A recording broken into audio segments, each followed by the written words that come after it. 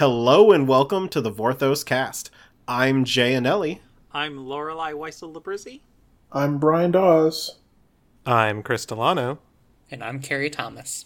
We got a full house today to talk about our topic, which is the video game Magic Legends, which we will get into in just a second. But for those of you who are somehow not aware, Strixhaven previews are ongoing. The first Strixhaven story is out.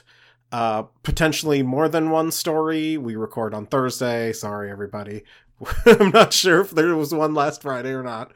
We will talk about those in the future. We're not going to talk about those today, but if for some reason you listened to our podcast and didn't know what was going on, it's preview time. So let's talk about Magic Legends. Magic Legends is the first Magic... Oh, go ahead.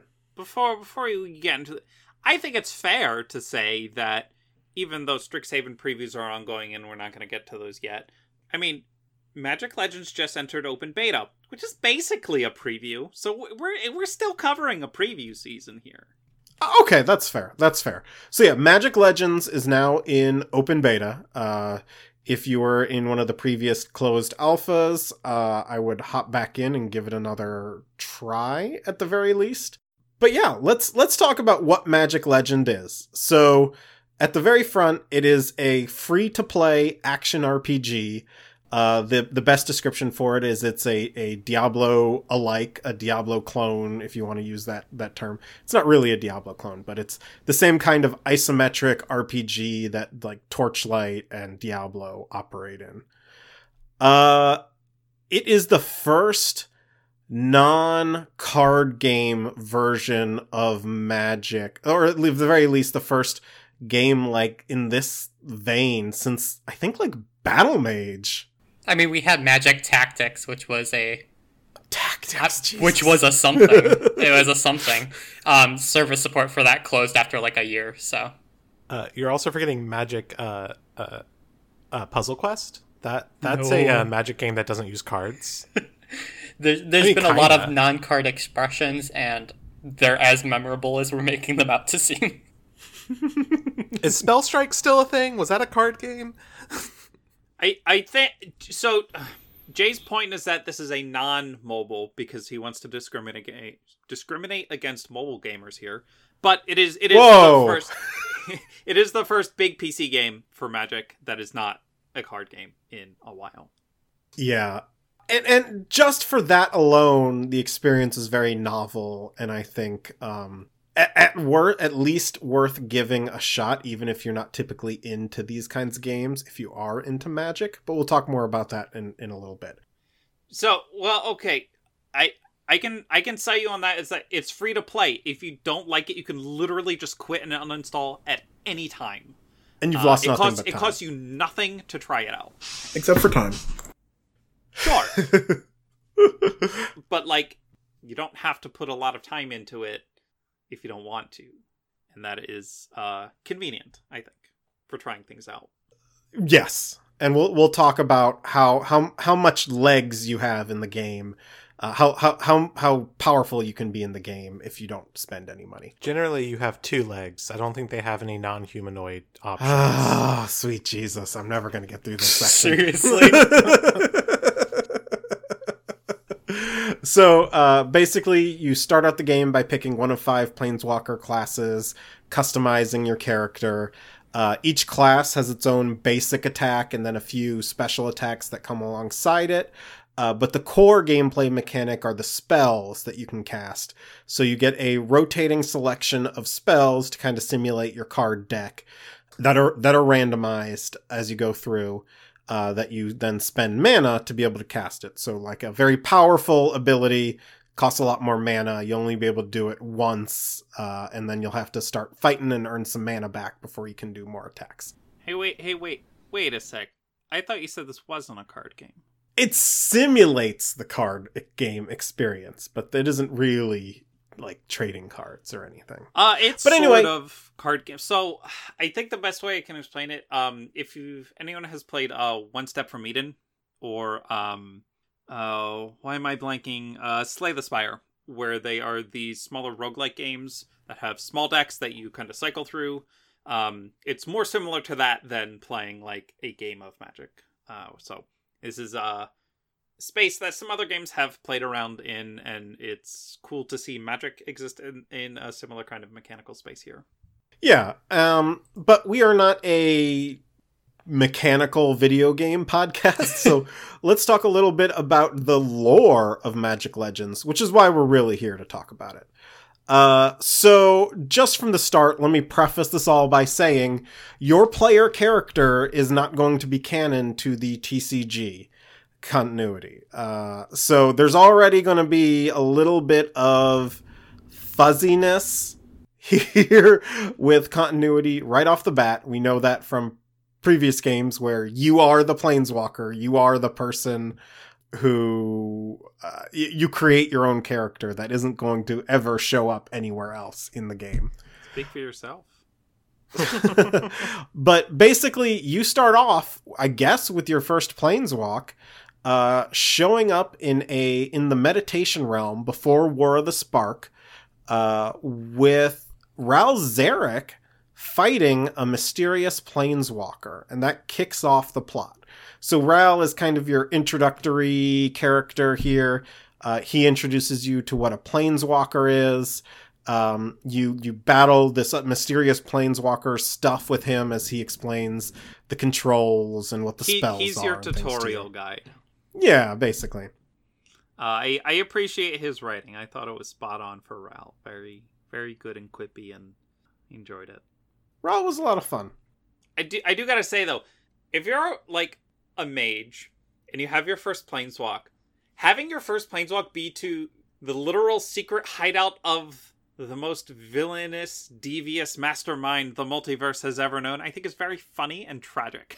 And I just appreciate that. What basically Tezzeret levels of bad luck, yeah. yeah, exactly. To have your very first planeswalk be like that. So, the other thing about this meditation realm is it's got the art style has a very Hindu temple feel. It's very Indian architecture inspired, down to there being like basically a Ganesh statue, basically a Hanuman statue, several statues that imitate Indian iconography. I'm not really sure how I feel about that, but that's not that I'm not the person who's going to be delivering an in-depth criticism of that stuff. I do want to say there's also a statue of Ugin, not Nicol Bolas. That is a statue of Ugin. The Ugin statue is cool, and I like the idea that this was like Ugin's old section of the realm. Yeah, I think of it as like a place Bolas hasn't quite got to redecorating yet. Wow. So the game then takes you to Tazeem on Zendikar. Some of the characters you'll interact with are like Nissa, Noyan Dar, Thada Adel, as well as some new Tazeem elves that we haven't met in fiction before. I was really surprised at the Thada Adel name drop. Was she in Worldwake or OG Zendikar? She was in, gosh, I don't remember which set it was, but she's never actually appeared in a story. She's just mentioned as being the rival of Noyan Dar in the Zendikar art book. So, actually, that leads me to a very good point. If you enjoyed, like, the Origins era art books written by James Wyatt, it seems like a lot of ideas for these settings were pulled from those books, or from that kind of depth of lore, which is neat as we go through it, because the whole Thada Adel and Noyan Dar rivalry is not like it's a deep cut. It's not something that's like even in the stories. The basic plot on Tazeem, I'm not going to go over the whole plot, but the basic plot is Ral Zarek asks you to follow that mysterious planeswalker. You end up on Zendikar. The mysterious planeswalker is up to something with stolen Izzet technology, and you are there to put a stop to whatever she's up to. So there you get into this whole plot line involving the Royal, which was a little bit confusing because there was talk about starting the Royal again, and I'm not really aware of a time when the Royal stopped. Takes place, they say, sometime between the Mending and before Hour of Devastation on Amonkhet. Realistically, by the characters who are there, this takes place in like a much smaller window than that, maybe within the few years before Hour of Devastation.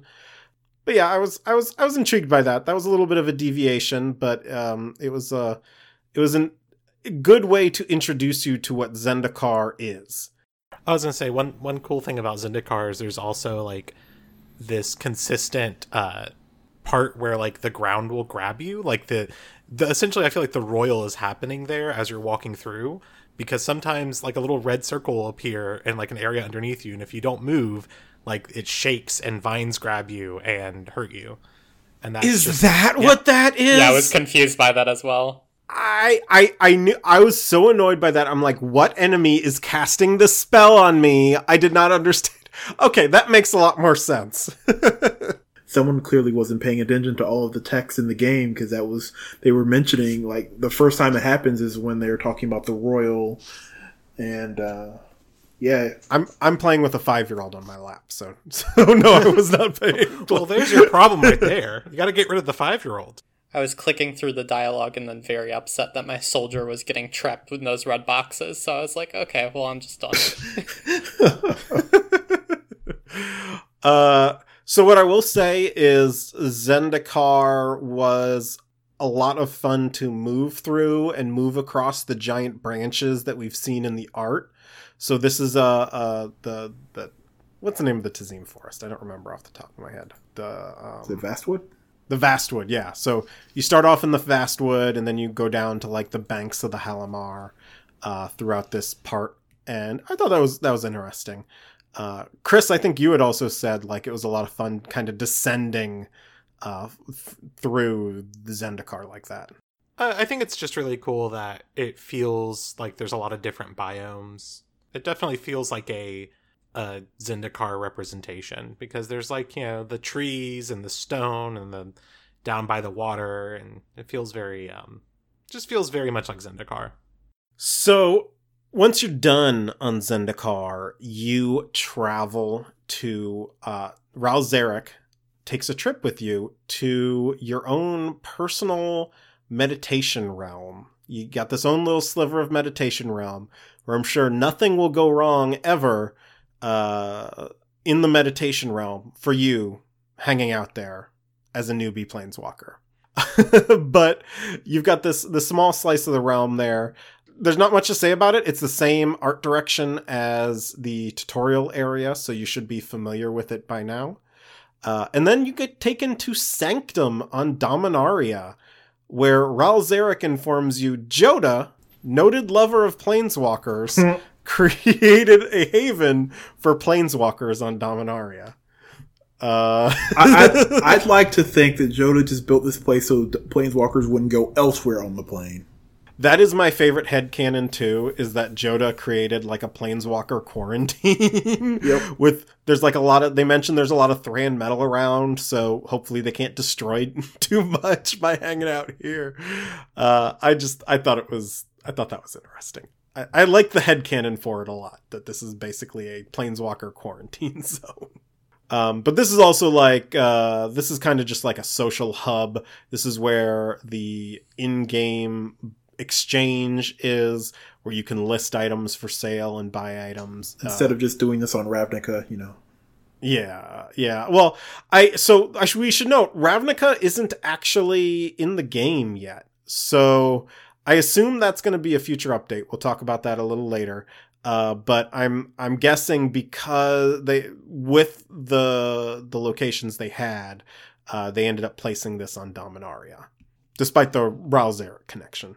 So we have 3 other locations on Dominaria.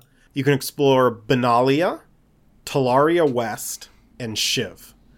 I actually really enjoyed these locations, in terms of like, There's some deep cuts inside them, but let's talk about Benalia first. So Benalia, you arrive in Capuchin territory.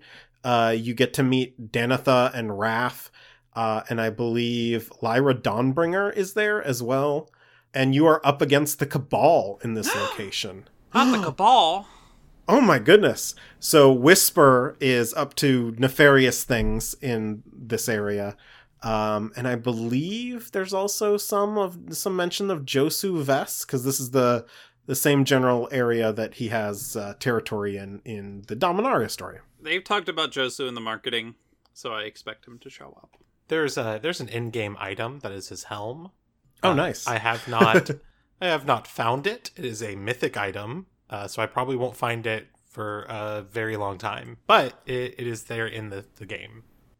So the general story beats in this area are stopping the Cabal's plot, but you get to fight alongside a lot of Benalian soldiers, angels against the Cabal forces. So if that was something you were interested in, Nope. This is going to be a location for you. Well, the beauty of it is you don't have to go here. There are lots of other cool places for you to explore. Talaria West takes you to the Spice Islands on Dominaria, to one of the Talarian academies, where you get to meet Joda and stop the Society of Mishra, which are the kind of cyborg Phyrexian wannabes that Rona is a member of. And also there are Homerids. Yeah, making me fight Homerids was worse than making me fight alongside Benalians. Can you summon Homerids? You can learn to summon the Homerids. Yeah, I believe a Homerid warrior is a summon, which is exciting. Nice. Nice.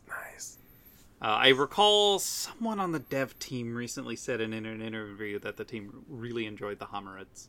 Yeah, there are dozens of us! Dozens!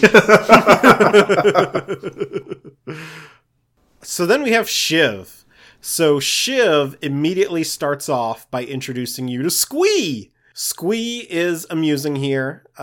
He does not quite have the same speech mannerisms from like the invasion block and stuff, but it doesn't matter. He's a silly goblin dude who just wants to help and is a good boy and keeps getting destroyed and resurrecting himself throughout the story. Shiv is, it's a kind of volcanic-y environment. You're introduced to a new quote-unquote city called Ankum. I'm sorry, but you describe Shiv as kind of a volcanic-y environment. Shiv is a massive volcanic island, Jay.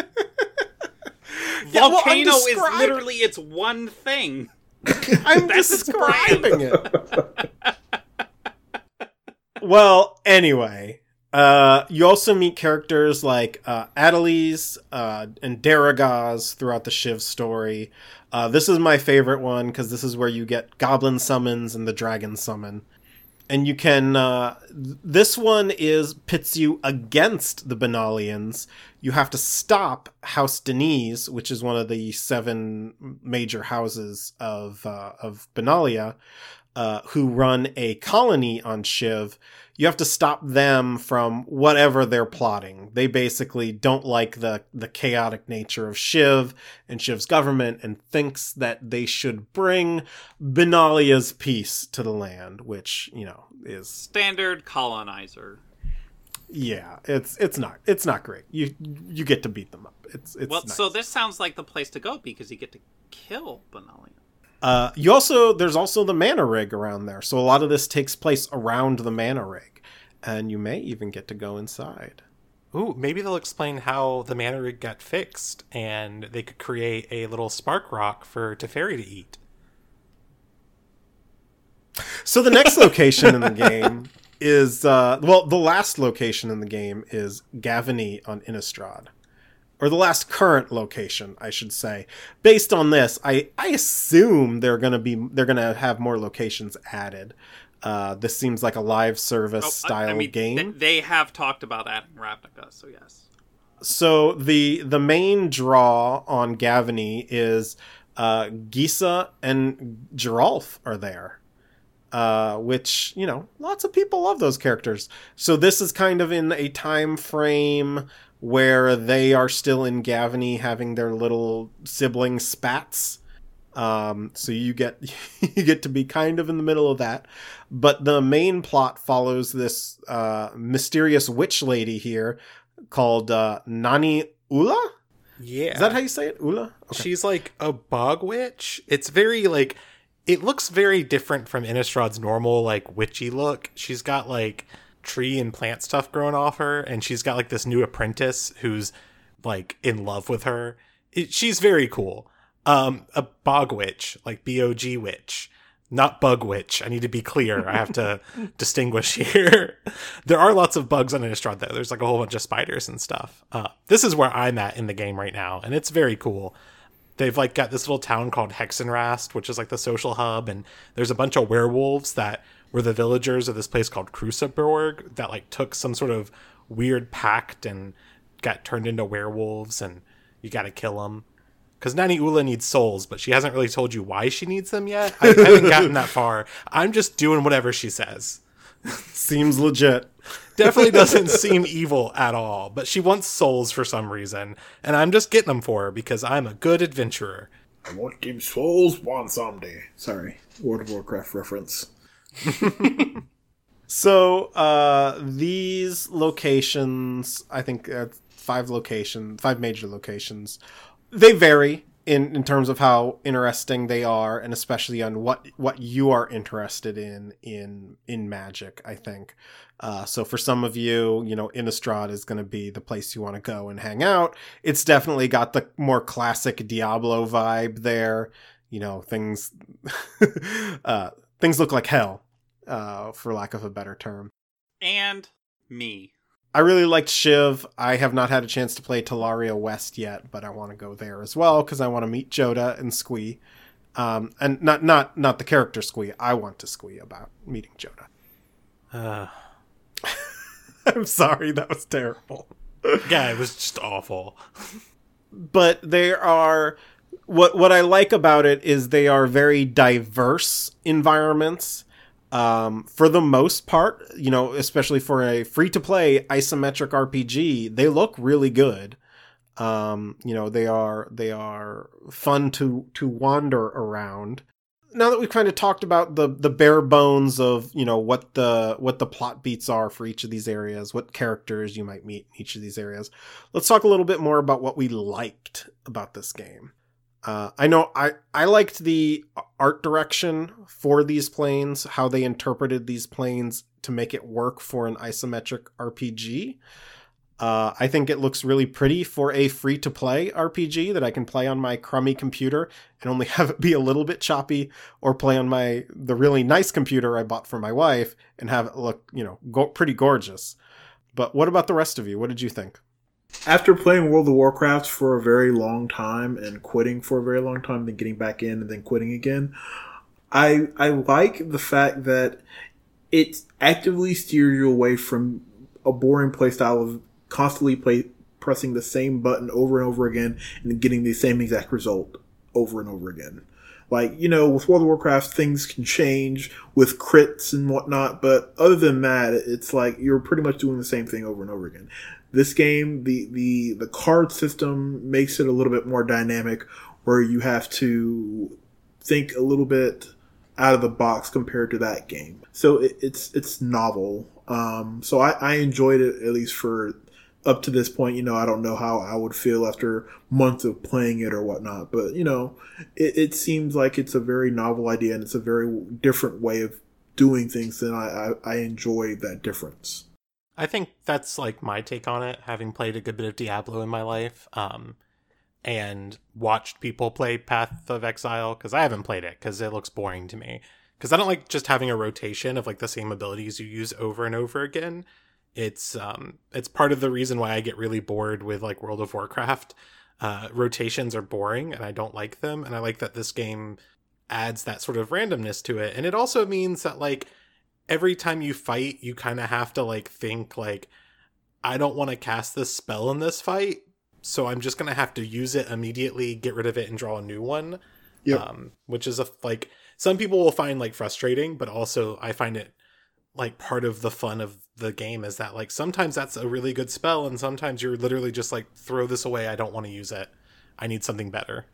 Specific example, there's a fight on Zendikar with a merfolk mini boss thing, and if you use one of your summon spells to summon a creature to help fight with you, the merfolk can take control of it and mind control it against you. So you want to stay away from your summon spells and use your direct damage spells and your core planeswalker abilities, your core fight abilities that are not spells. Core Core, not Kor. Yeah. You're so far all the 5 things are human. You can only play as a human right now in one of the 5 classes. Something like that kind of encounter was neat.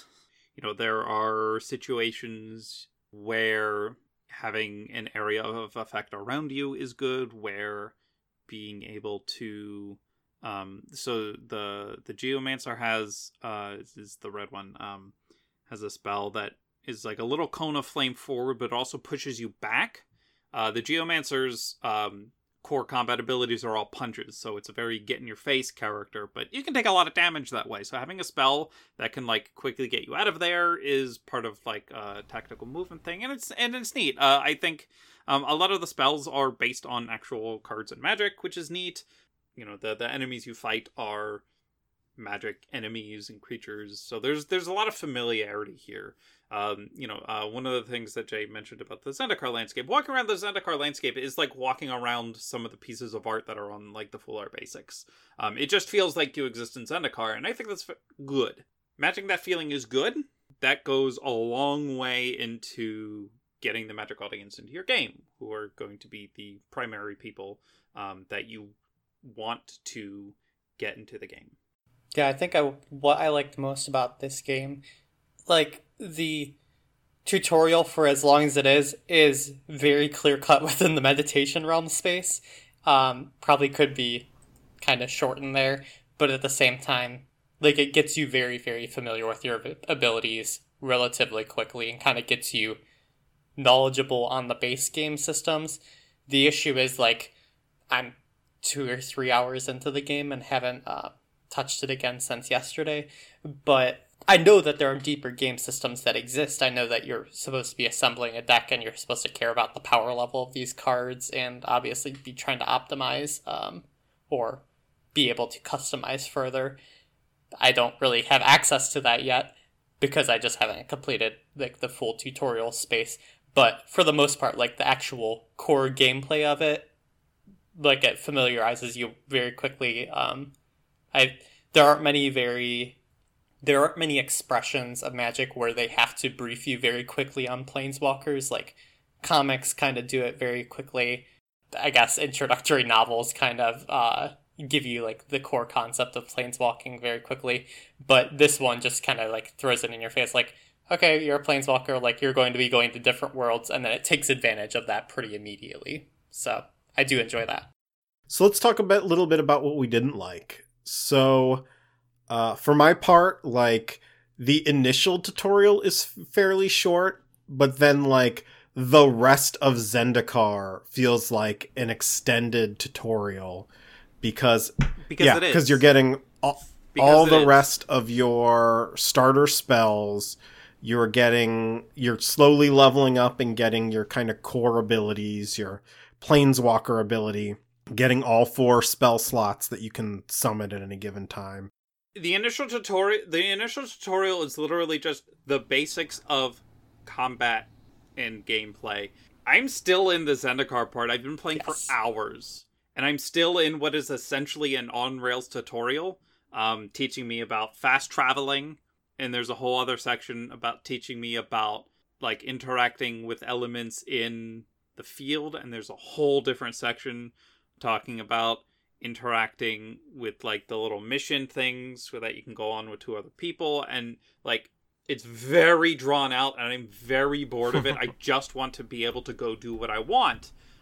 It feels like a prison. I vibe with Ob Nixilis now in a way I never did before.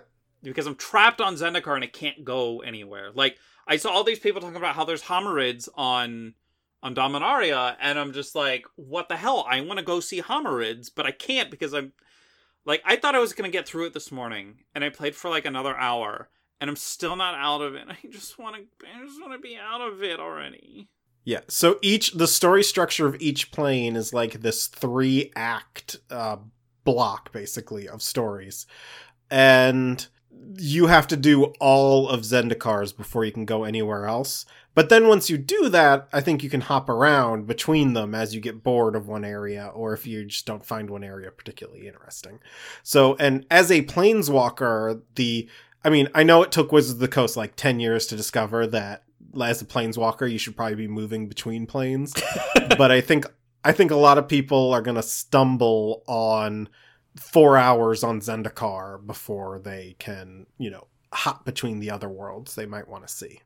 That was like the core of Day9's argument for why he was rating the game so poorly, is like, if you tell him to get into a book series, this is a quick summary of what he said, if you tell him to get into a book series and then he reads book 1 and he's like, well, it's awful, and then he's like, reads book 2 and it's awful, and then you're telling him like, oh no, but the story actually really picks up in book 8 of 20, like, and 8 through 20 are excellent, it doesn't matter, because nobody's going to suffer through books 1 through 7 just to get to the good part. And I think that's kind of the core stumbling block for this, is that there is a lot of interesting content, and at least 2 of the people on this podcast have not gotten to the interesting content that they wanted to get to, specifically because they're stuck on Zendikar, not doing fetch quests, but doing very linear quests that don't exactly, like, you're not going to get magically better at the game by doing 4 hours on Zendikar gameplay.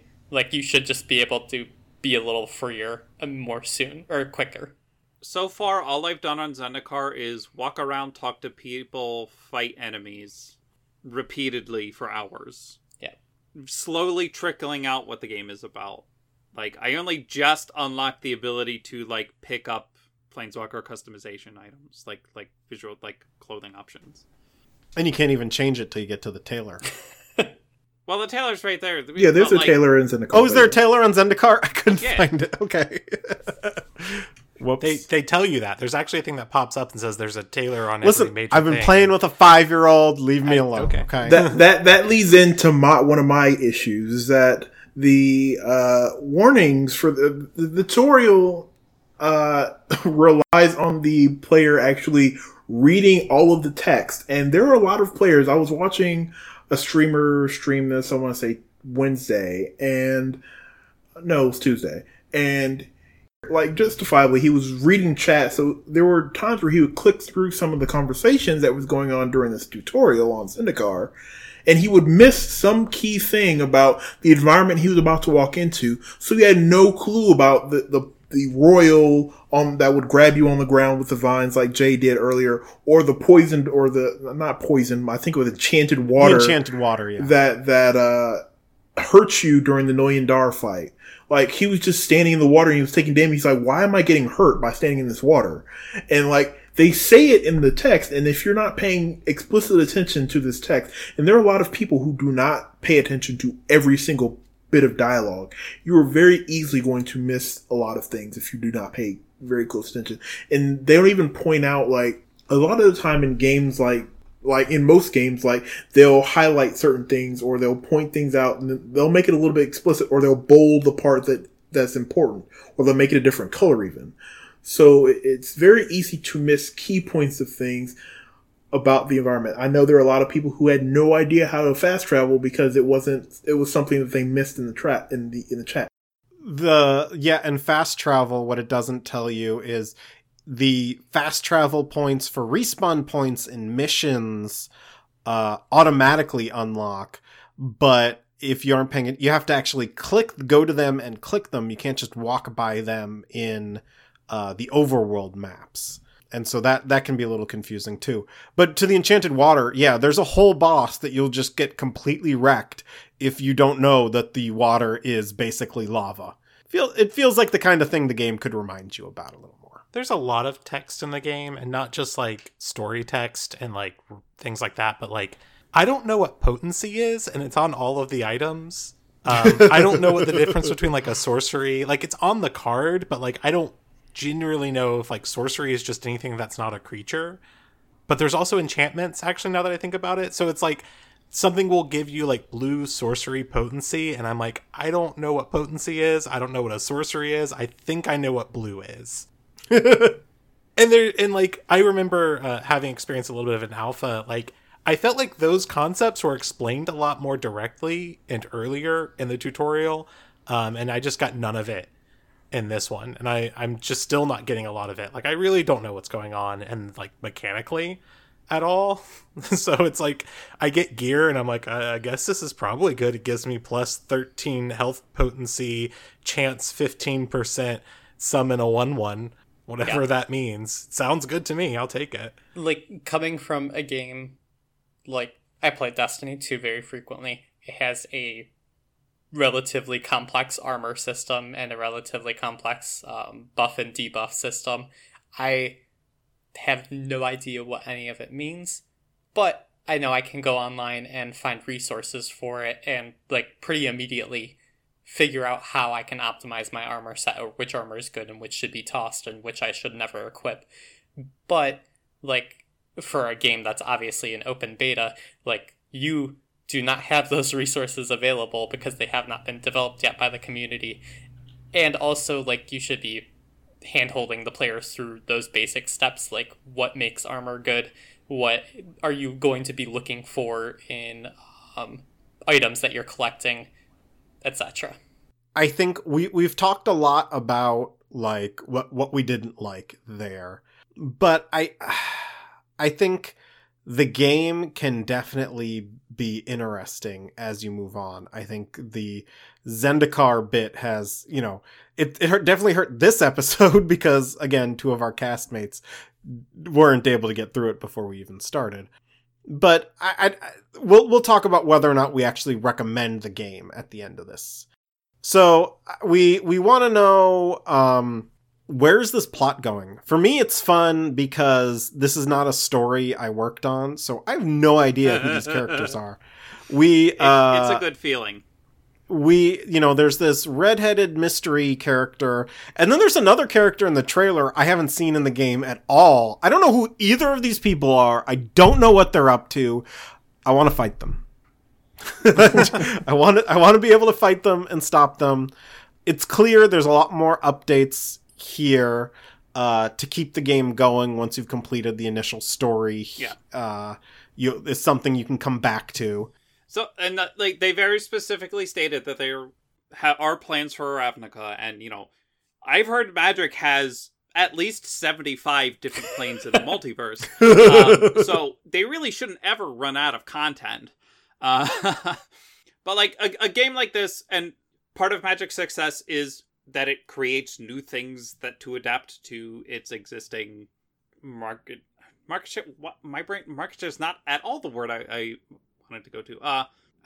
Canon, I guess, is the word I'll settle on. Magic is always expanding. A game like this can always expand.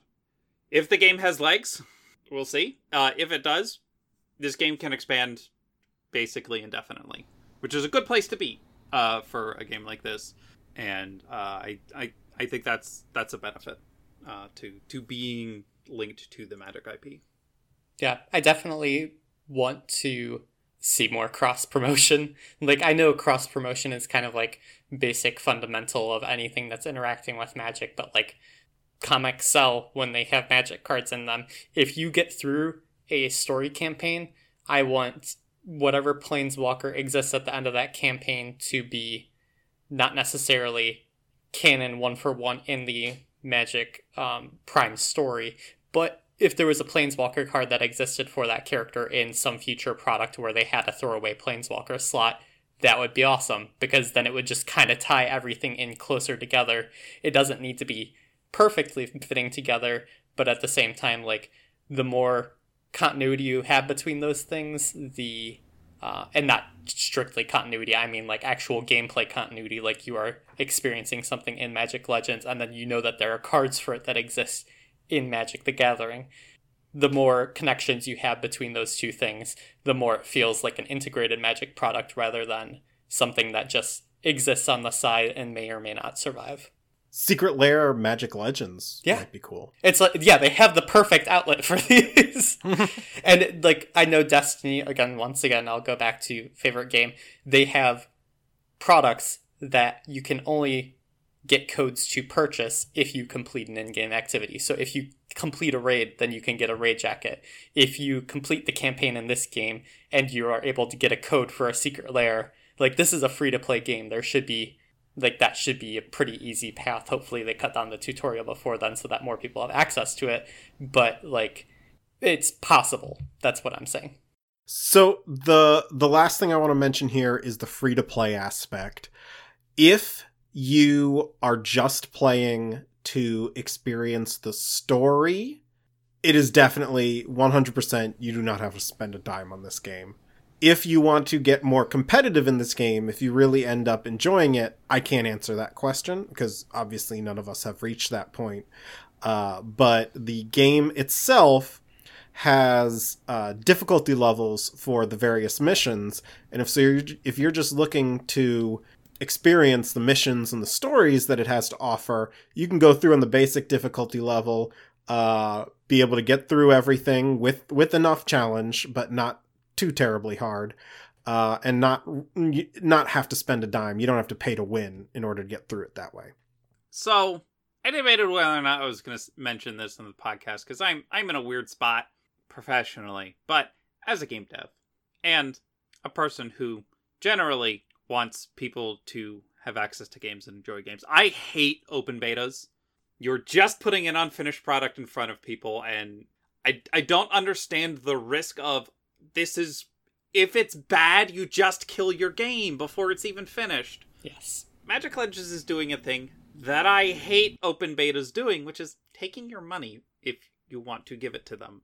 You can spend real dollars or whatever your currencies are. I don't know what's supported right now. You can spend real money on Magic Legends right now, and it's an open beta. You're spending money on an unfinished game. Games industry has a lot of ethical problems. This is one of them. I don't like that. But like Jay said, I don't see any incentive to putting money into it. I've recently got into playing Apex Legends, which is also free to play. There are very few things other than like the battle pass, which you can earn all your money back on anyway just by playing like at a reasonable level. Like, yeah. I will say I have spent a lot of money on cosmetics in League of Legends, which is a free to play game that I've spent a lot of money on cosmetics. Let's just put it that way. And so have I, and I haven't played in years. And I think that like the reason why I do that is because I like playing the game. And so if I like playing a game, I'll spend a lot of money on the cosmetics for it. Yes. I don't see myself spending money right now. Let's just put it that way. This is going to make me sound like a capitalist. I have no problem with games costing money. Like, I understand the corporate reality that the games exist in. Like, that just exists. Like, that's going to exist with bigger corporate games. Frankly, indie games should cost more, and you should always be giving money. If you're downloading games on itch and stuff, like, give money to indie game designers. But, games are going to cost money, and if you like a game and you want to put money into it and you can afford to put money into it, that's your choice. Like, I'm not going to tell people how to spend their money, but that's not the same as putting money into an open beta that started 3 days ago or whatever, last week, by the time this episode's out, and yeah. So what I will say is that there is a battle pass.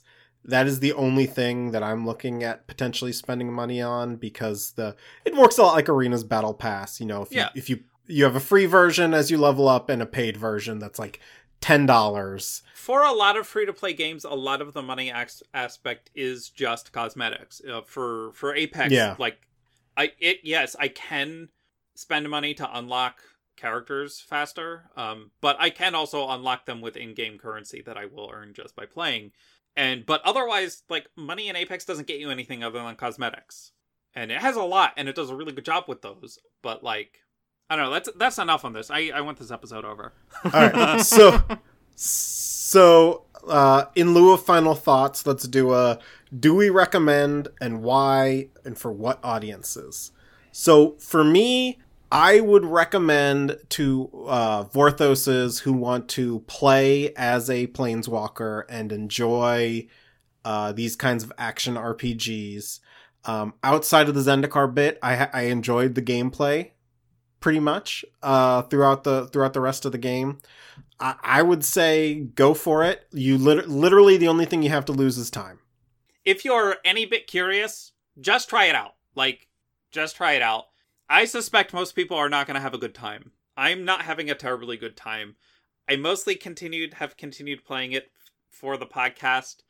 I'm curious enough that I'll probably continue playing for at least a little bit.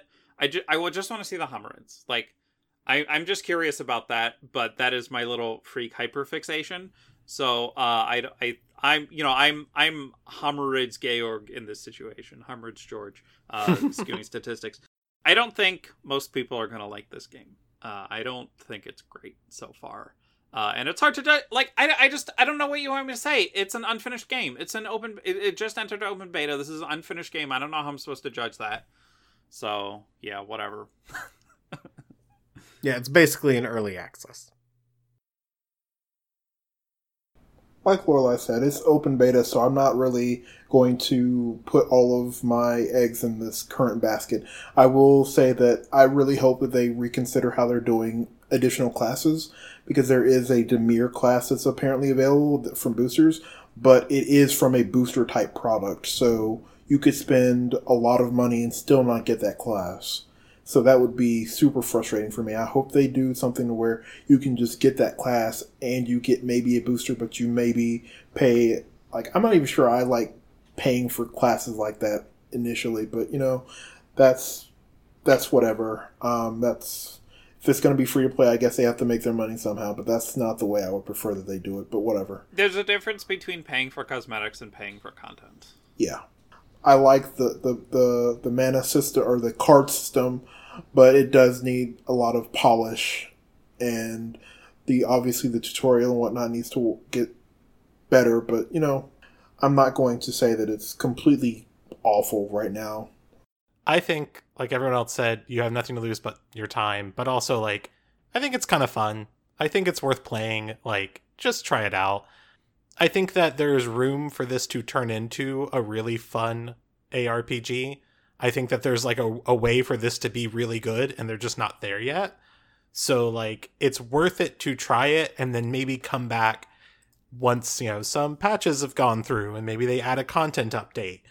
And maybe it'll be really good. I mean, Carrie, you mentioned Destiny 2 earlier. That game was universally panned when it came out. Yeah. There's been a lot of games like that come out and are just awful, and then they get better after some content patches. So I love you, that No could Man's happen. Sky. No Man's Sky. Gosh. Yeah. That is just an excellent point, Chris. Yeah, these are the ratings as of right now, 3 days out of release. 3 days out of open beta release. Yeah. Open beta release. Because I think that's that is the benefit of the doubt that people are giving this, is that it is an open beta and they can still make a ton of changes to it to try to improve the systems before release. The thing I guess I'm most hesitant about is like you all said, you have nothing to lose but your time. But that's not true for Wizards. Wizards is making this as a licensed product they license this product, Cryptic, and the reception to this game sets the tone for further kind of expressions they would do that are not as tied to cards. So not exactly fumbling this, but having such a major misstep on your beta release is not not great. And I just don't Magic as an IP is great for the game itself. Magic as a fantasy IP is not exceptional. And so this really, really needed to be a great ARPG in order to carry the weight of Magic's IP along with it. And right now it just seems to be not exceptional. And that's kind of my fear, is that this doesn't get resolved as quickly and then we don't get any more games like this. And I think people want more games like this is the end goal. Yeah, I think a lot of Magic players really want more games like this. And D&D has games all over the spectrum. There are D&D games out there right now that are excellent, and there are D&D games out there right now that are terrible. and they can be all over the spectrum because they have that brand recognition and are all over the place. But like I said, this is the first game that's like an action game in Magic in 15 or 20 years. All right, so I'm calling the end of this episode and with a statement that, right now, if you want to play unfinished games, you can play this or you can go play Baldur's Gate 3. And I have a clear recommendation there, and it's go play Baldur's Gate 3. Yeah, I just got a new computer that can actually play it, and that game is so good. It's so fun. That's the reality that Magic Legends is existing in. And if you try it out, great. If you don't, I really don't care what you do, personally. If you like it, more power to you. If you don't like it, great. Live your life. But regardless whether you play or not, and whether you pay or not, if you still have some monies that you want to throw around, you can head over to patreon.com/thevorthoscast and help support this podcast and all these episodes that we make where we tell you about things that are happening in the world of Vorthoses. Because we are apparently filthy capitalists. We're not really. But we exist in a world where capitalism exists and it costs money to run the show. And we do put labor into this. And God, 3 years though. I love the show and I love y'all co-hosts here. Also, shout out to Ashley, who's not on the show anymore. You are also great. But, we have wonderful fans. We have a wonderful Discord that you can get access to by supporting us on Patreon, where we do have a section to talk about Magic Legends. There is also a separate Magic Legends server that we've set up. Not linked to the podcast, but you can find the link to that server from our server, because Discord is a mess sometimes. Very excited for Microsoft to see what Microsoft does with it. Not. But we have a wonderful community with a lot of wonderful folks, and we'd love for you to be part of that. Yeah, our podcast is free to play, but you do have to pay to win, if winning is for access. Wow. Thank you all for listening. This has been the Vorthos Cast.